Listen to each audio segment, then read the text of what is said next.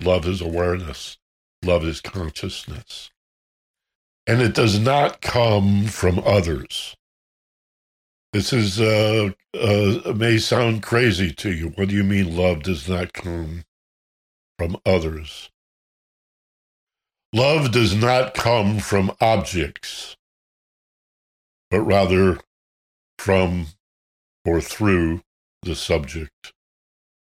It's your love, it's your consciousness, it's your awareness. It does not come to you from outside. Neither do our problems. All of our pain and suffering and difficulty in life comes from projecting our problems on the world and looking outside of ourselves for the cause of the problem, the cause of the heartache, the cause of the emotional upset. And so we try to manipulate the world and manipulate other people to fix the problem when the only problem is we're not accepting reality. We want to change reality. Beyond politics and above religion, a moral authority exists known globally as the ageless wisdom. It's the study of consciousness, the mystery of awareness, which cannot be measured, yet will not be denied. This podcast from Michael Benner's Wisdom of the Soul class features weekly lessons in metaphysics, mysticism, and esoteric philosophy. Those who attend live and free of charge on Zoom may also participate in group meditation and Q&A. Register for our newsletter at michaelbenner.com. Welcome to the Ageless Wisdom Mystery School with Michael Benner. Good morning, everybody, and welcome to today's episode of the Wisdom of the Soul class presented by the Ageless Wisdom Mystery School. Quick reminder, we're available, the video in its entirety on YouTube, and also the audio track, somewhat edited, much shorter, as a podcast. Search either or both with the 4 words, Ageless Wisdom Mystery School. If you're interested in the study group that we call the Wisdom Salon on Saturday, it's limited to 10 people. I have 2 openings in that really powerful group. It gets better every week. A little more advanced, a little more metaphysical, a little more oriented toward the spiritual end, whereas this class sort of straddles personal and transpersonal development. Check out my website, michaelbenner.com. Click on personal development. Also, my private work, my one-on-one phone calls. First one's free.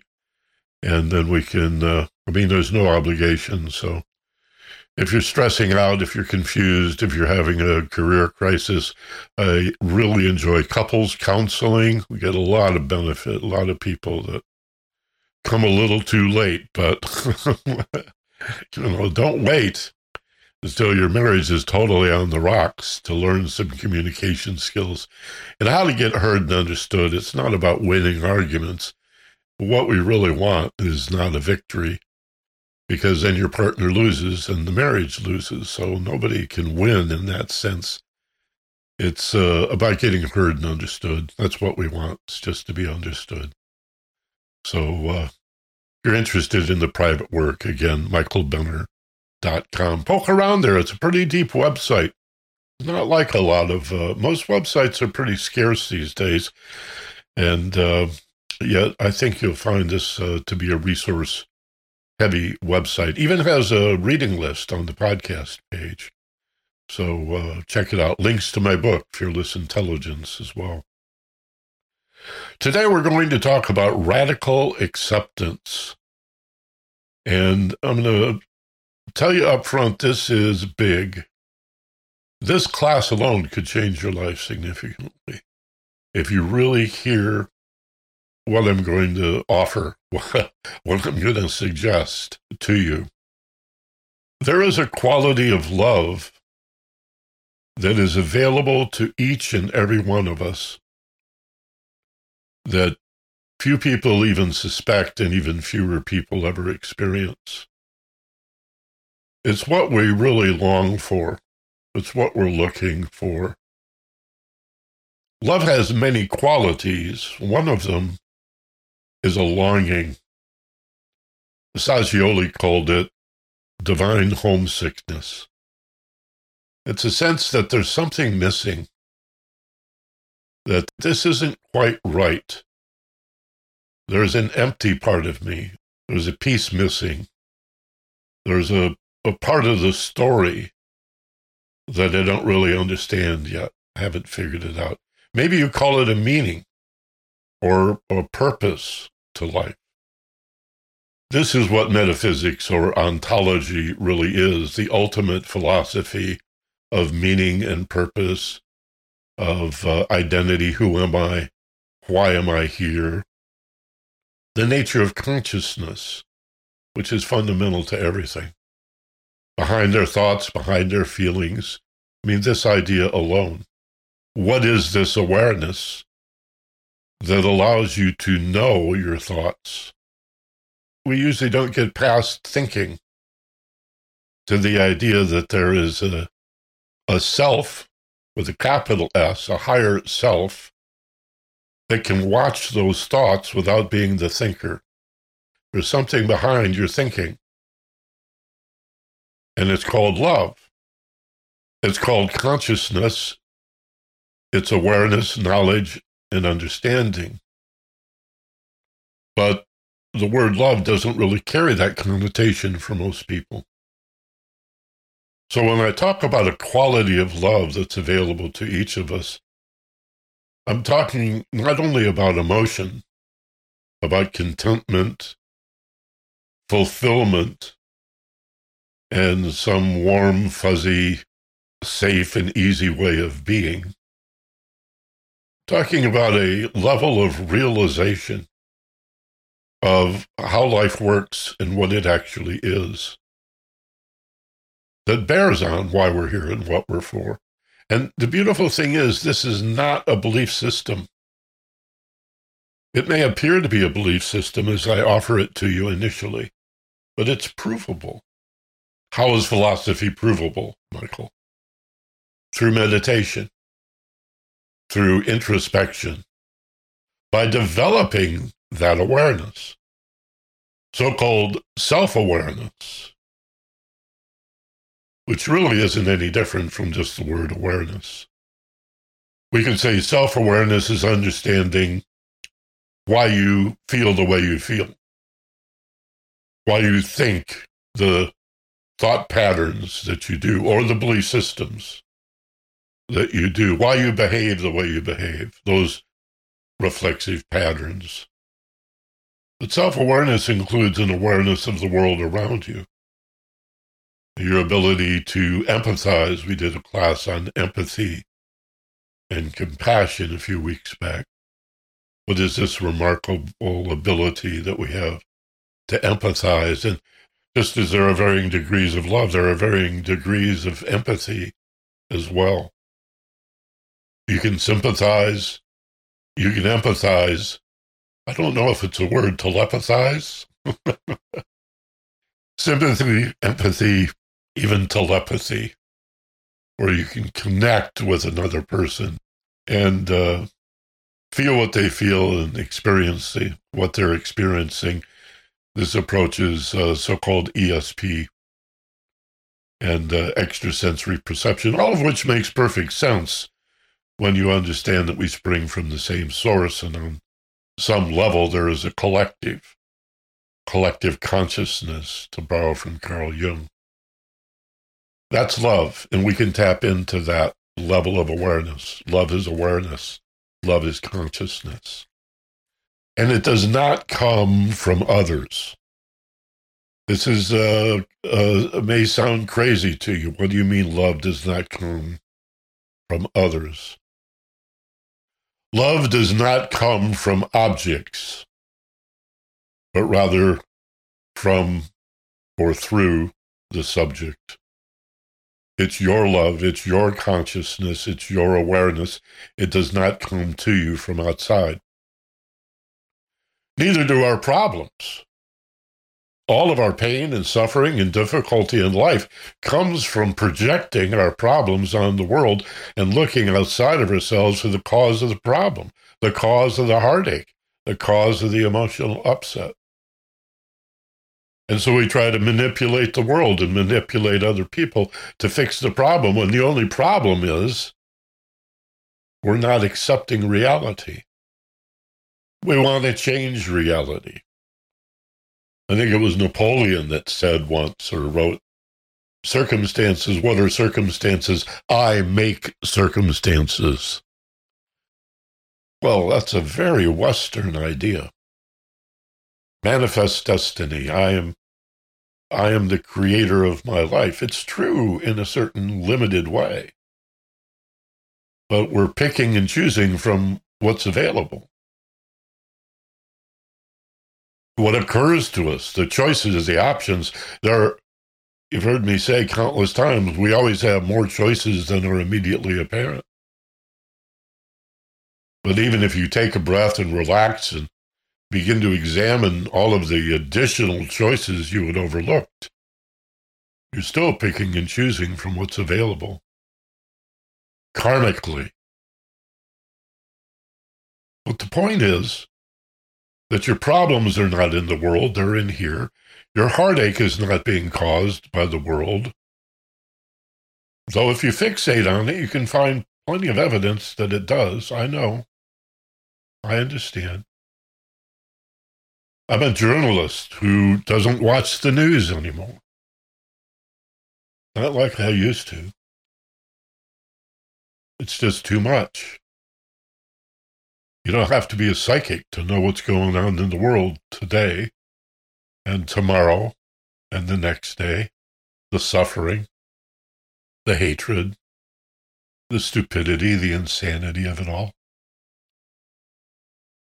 And also, your love is not in the world. It's not going to come from this romance. Oh, initially it will. And maybe you even marry your partner. But that initial romantic love is going to fade. And if you want that relationship, that marriage, even that friendship to work, it's going to take an effort. You have to work at it. You have to care about it. You have to give love if you want to receive it. So where is the love coming from that we're going to give? If not through us as the subject.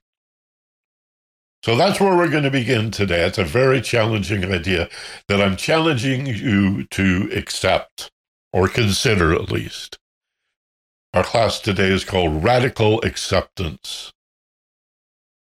So here's the first postulate of radical acceptance. You are the source of love. You are the source of awareness, consciousness. And if you don't have it, or feel like you want more of it, there's no one to blame. I wouldn't even suggest blaming yourself. I'd just excise the word blame from your vocabulary altogether. Others are not to blame for the fact that we don't feel as much love and safety and peace and harmony and insight and understanding as we would like. Don't blame yourself, just take responsibility for it. Responsibility. The ability to choose your responses. Accountability. It's your life. If you're not happy, do not blame others for the fact that you're unhappy, in spite of the evidence that they are the cause of your unhappiness, or your unease, or trepidation, or anxiety. The world is not happening to you. It's happening, but it's not happening to you. We have to give up this victimization and this helplessness and this distrust of the process of life, and consider the possibility that the universe knows what it's doing. If you have a religious bent, God knows what it is doing. Or philosophically, the absolute, the first cause, the prime mover, knows what it's doing.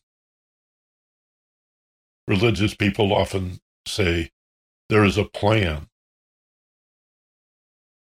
Or I like God works in mysterious ways. It's not all that mysterious, actually. And I know you understand this to some degree, and that's why you're here. And that's why I'm here. And that's why I love doing these classes. I'm more of a student than a teacher. I'll always be more of a student than a teacher.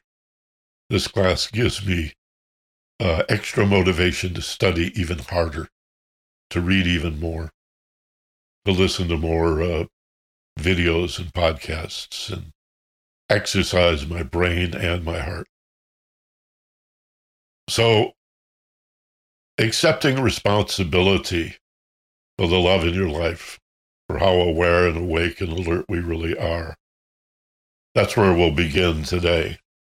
And let's do an opening meditation, and then we'll talk more about what it means to accept reality, to accept the truth of what is, like it or not.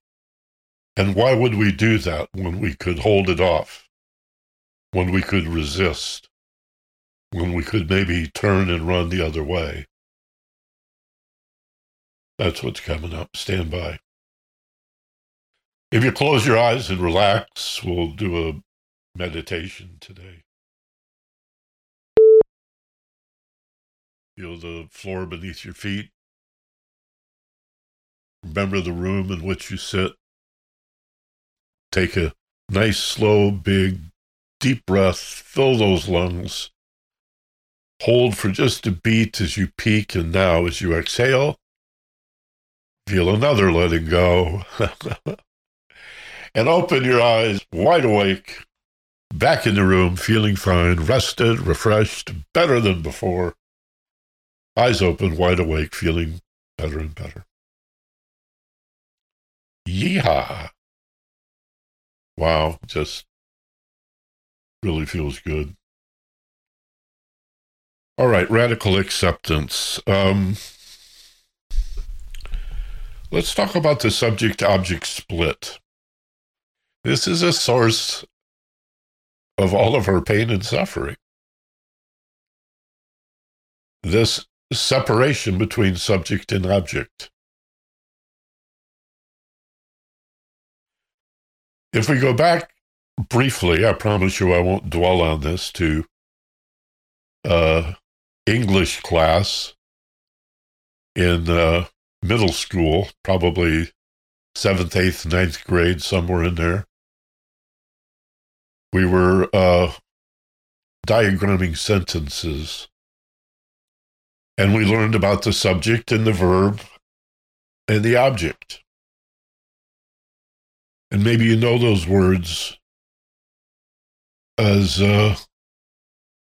descriptors, like subjective versus objective. That's a good way to think of it. Subjective is personal. It's about you. You're the subject of your life. And objective, which is what I was taught to aspire to as a journalist, for example. Michael, you're a news guy. You've got to be objective. That means like uninvolved, no personal biases or predilections or prejudices, just sort of standing outside of things, looking back in a fair and balanced way. Objectivity, the subject and the object. So the subject acts on the object. Bill rode his bike. Bill is the subject, bike is the object. The verb separates the subject from the object. Bill is not the bike. The bike is not Bill. But Bill can ride the bike. The sentence doesn't say very much about how it feels to ride a bike. The freedom, the wind in your face. ride, maybe we could find a more descriptive verb. That's one of the secrets of good writing, by the way, to find really, give up the adverbs and the adjectives and try to find better verbs. So we look at life in the same way. I am the subject and everything else in my life is an object. I go to pick up this coffee cup. Well, this coffee cup is an object that I'm holding. And I set it down, but I remain the subject. So this is the split. We believe we are a subject. Everything else is an object. We don't see that as energy, there's just one unified field of energy. The thing about objects is that they are solid, so to speak. They're physical, they're material. They have edges. They don't really, but they appear to have edges. If you zoom into the molecular level, you just see particles, what appear to be particles, dancing around, electrons spinning around in molecules, electron shells, various energies. We know better now. Electrons don't really orbit the nucleus of an atom. Even more basic than the molecule, break the molecule down into atomic structures. The atom has a nucleus. The electrons appear to spin around it. We all learned that in school. Not true. Electrons are flashing on and off. They exist as a probability. It's a little hard for us to understand if we're not trained scientists. It's challenging to me, certainly. But I know physically, these are not the particles that we were taught. They're actually little packets of energy. This is Einstein's equation that mass is a measure of energy equivalence. Everything is energy. Everything is spirit. Get that spirit equals energy equals spirit thing together. Spirit is energy. What do you religious people mean that spirit is eternal and infinite? Well, ask the empirical scientist. Energy cannot be created nor destroyed. Oh, so spirit is energy? Energy is spirit? Yeah, that's all. It used to be called breath. In Genesis, it's called the Word.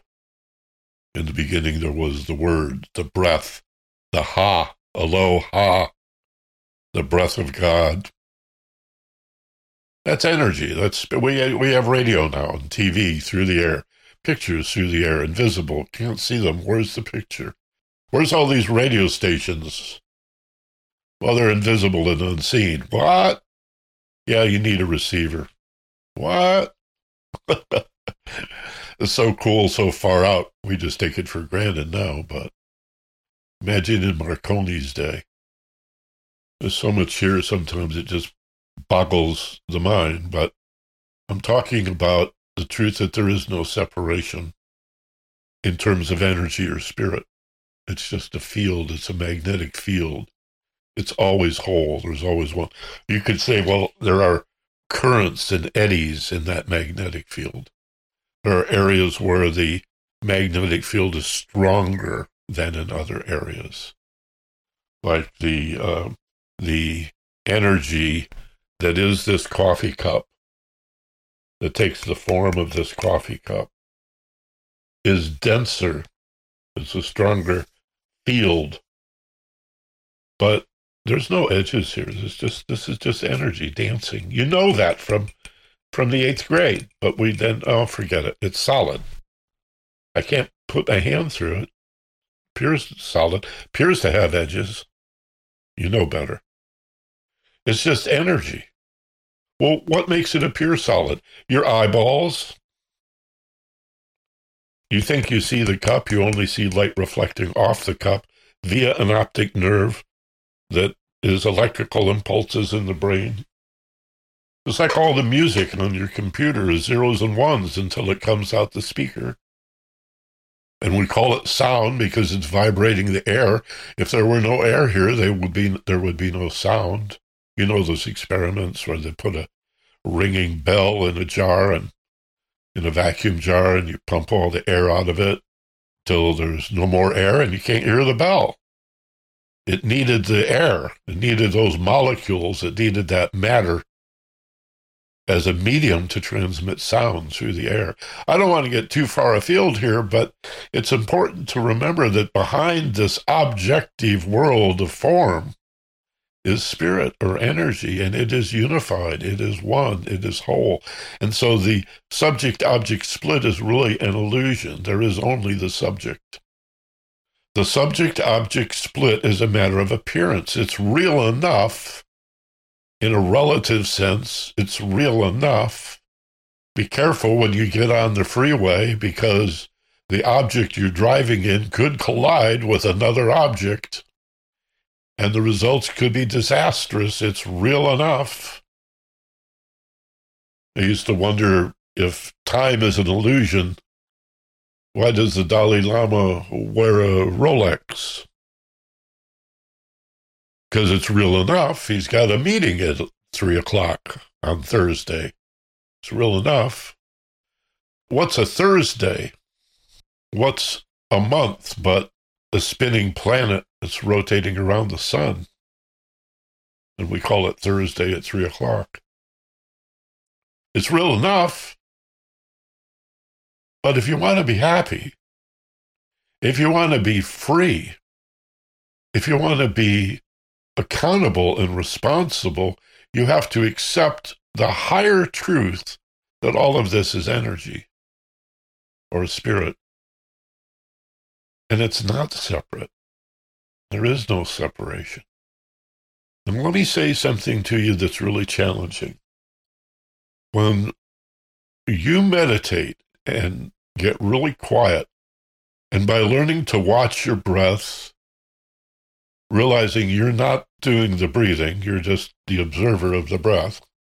And then you can learn to watch your thoughts and realize, I'm not the thinker if I can watch this thought. If I'm listening to these voices in my head arguing, am I the voices in my head arguing with each other? I want the blue one. No, I want the red one. The blue one would be better. The red one would. Or am I the one watching and listening?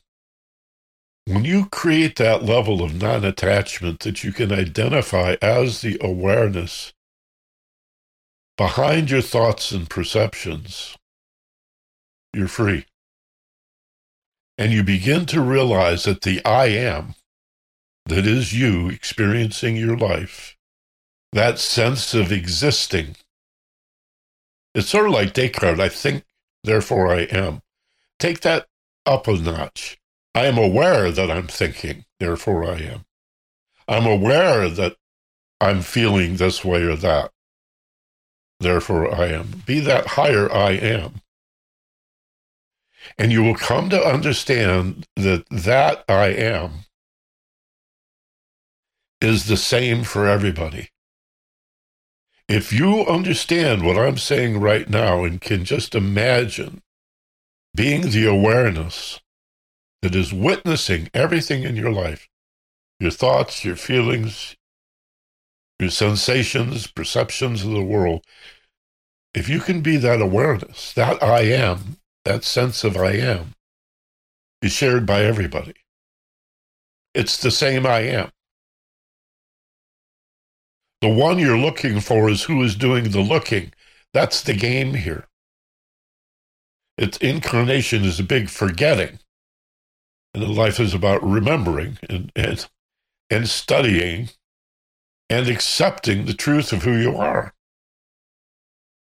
And it begins by being responsible for situations that you did not cause. I'm going to talk about this in two ways. You are responsible for situations you did not create. That's the first challenge. What do you mean? It's not my fault. I didn't do that. It's not me. It's them. It's the other. Uh-oh. The other? What other? There is no other. Oh, yeah, there is. And then you fall back down into material reality. Anything that's different is different. It's an objective world, and this is not that. And look at the periodic table. Gold is not iron. Gold is not lead. Silver is not boron. Magnesium is not manganese. These are different elements. They have different atomic numbers. Yeah, but we decided that all that material was ultimately energy. E equals mc squared. Energy, it's all energy, right? We've split the really heavy ones, the ones with a lot of electrons, uranium, plutonium, and then we bombard it and make it bomb grade, and then we can split that, and the amount of energy that is released. 1 pound of plutonium can destroy a 100-mile area, vaporize it, turn all living beings into steam from just a few ounces of matter once that energy is released. So the matter is always in decay. It's not real. There's nothing lasts. How can you say that's true if it doesn't last? If everything is in decay and constant flux and nothing lasts, how can you call it true? Truth has to be something that is permanent. And further, it could not have a beginning or an end. Or how could something that have a beginning have no end? Or something that has no beginning ever end? They go together. That's the nature of infinity and eternity. It's beyond space and time. Time is created by our thinking. We think about the past, we think about the present, we think about the future. Space is created by our perception of it. We give it height, width, and depth through our perception, all assembled inside your head. Take responsibility for everything that happens to you as somehow a reflection of your consciousness. It doesn't mean you blame yourself. Just give up blaming others and accept that things are. No, I don't want to accept it. I want to push it away. I don't like it. It hurts. It's frightening. It's painful. I'm suffering. I've got to leave this relationship. It's not working. It's abusive. I have this illness. I have this horrible job. My car won't run. I need a new car. It's a problem. I want to fight. I want to struggle. I want to resist. Reality and truth. The problem with promoting acceptance on this level, especially in the West, is people think of it as surrender. That if I say you've got to accept the truth of what is, people say, you mean cave in, give up, surrender? No. Whether your intention is to leave it as it is, or to modify it somewhat, or replace it entirely with a new circumstance or situation or object or relationship or event, you still have to accept it. Acceptance is not the end of things. Acceptance is the beginning. Acceptance means merely to acknowledge the truth. That's what radical acceptance is. Acknowledge the truth. This is a mess. This stinks. This sucks. Accept it. That's the reality you're in. Stop the struggle. Don't struggle. Consider the martial arts model. In the West, men, I'm speaking of, women don't fight much. Not physically anyway. Men will square off and duke it out. Block a punch, counter with another punch. Each being offensive, each attacking the other. Consider Taoism in flow and resisting nothing. That's the philosophy of Chinese Taoism. And throughout Asia, throughout the Eastern world, the same sense of if something is attacking you, don't oppose it or resist it, bring it to you, and then manage the direction. So if you attack a martial artist, he or she is likely to grab your jacket and pull you in the direction you're already moving. But then with just the slightest amount of leverage, redirect you into being face down on the floor. And then they just stomp on your neck and you're done. So the alternative to resistance is not just standing there, what's that phrase? Take the bull by the horns? Nobody would be that stupid. Nobody takes the bull by the horns. You step aside. But you don't resist. Don't you see? It's more elegant than that. You can live your life with elegance when you stop resisting and accept the reality. This sucks. This is a mess. Accept it. Don't fight it. Don't struggle. Give up all of that pain and suffering. And then choose to recreate. This is somehow a reflection of me. I've engendered this. I've created this circumstance to learn something.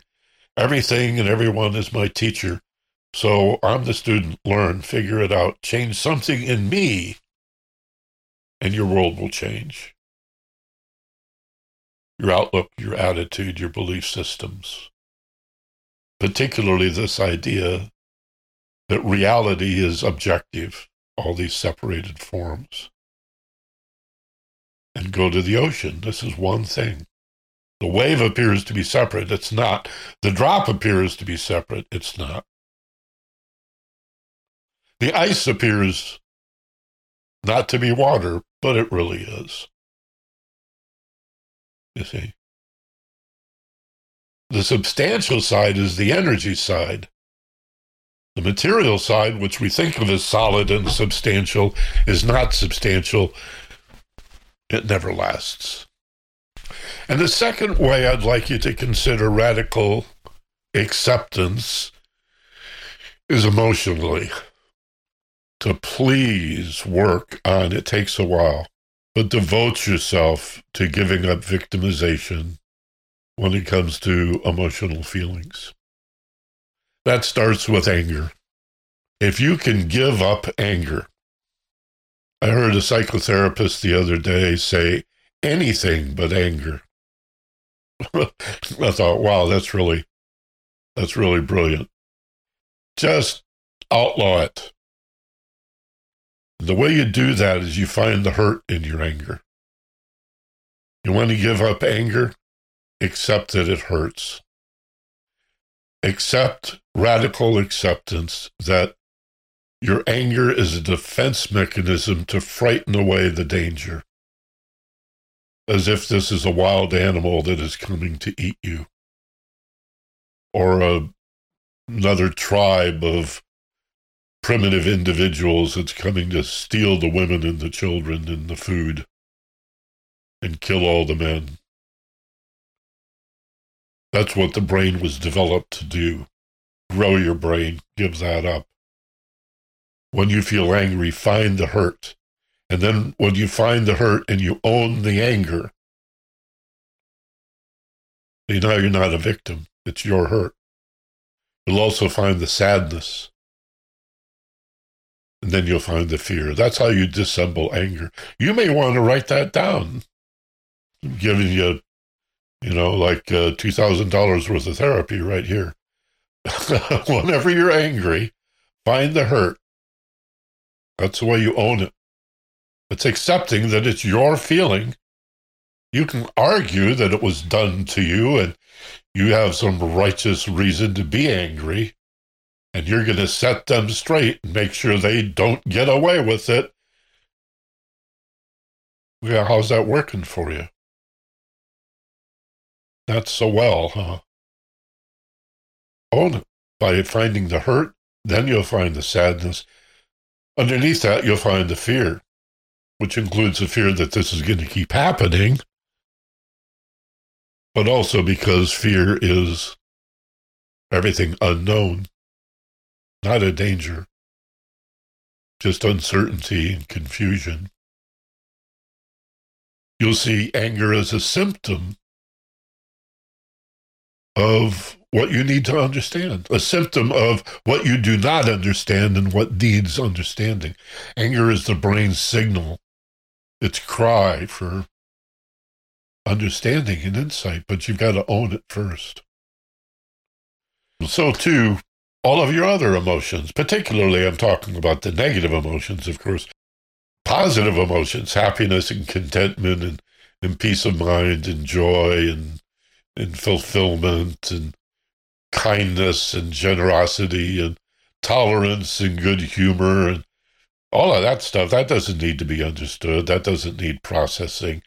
That's a message that says, stay the course, keep doing whatever you're doing. It's the feelings that hurt that are requests for a course correction. Instead, we want to change the world. We want to go manage or control or eliminate the stimulus and ignore the response. Radical acceptance here is you are the response. Your feelings are your feelings. There's a crazy idea. Your feelings are your feelings. They weren't done to you. They rise out of you. Yeah, but he insulted me. He said blah, blah, blah. Well, if he had said the same thing to 10 other people, they would have reacted in 10 very different ways. So the feeling tells you nothing about the objective, only about the subjective. Your thoughts are for the world, the objective world. Your emotions are a special intelligence to tell you about yourself. Accept that. That's radical acceptance. So those are just two areas. We could go further, but the idea of accepting responsibility for every situation you find yourself in, whether you caused it or not, your responsibility, your ability to choose your response, and that somehow it's a reflection of you, and karmically it's a lesson that you need to learn. How did I create this? If that's too much, how did I contribute to the creation of this? What part of this is directly about me? It doesn't mean it's all about you, but there's enough of it about you that you attracted it. You're in this relationship. Didn't happen to everybody, it happened to you. And as we accept responsibility for that, you find the lesson, the heartache goes away, and you say, oh yeah, I fixed it by owning it and responding to it. But I had to first accept it. Acceptance means simply to acknowledge the truth of things, to acknowledge reality. All of our pain and suffering comes from denying and ignoring reality and trying to change it. So the bottom line is trust life. Trust life.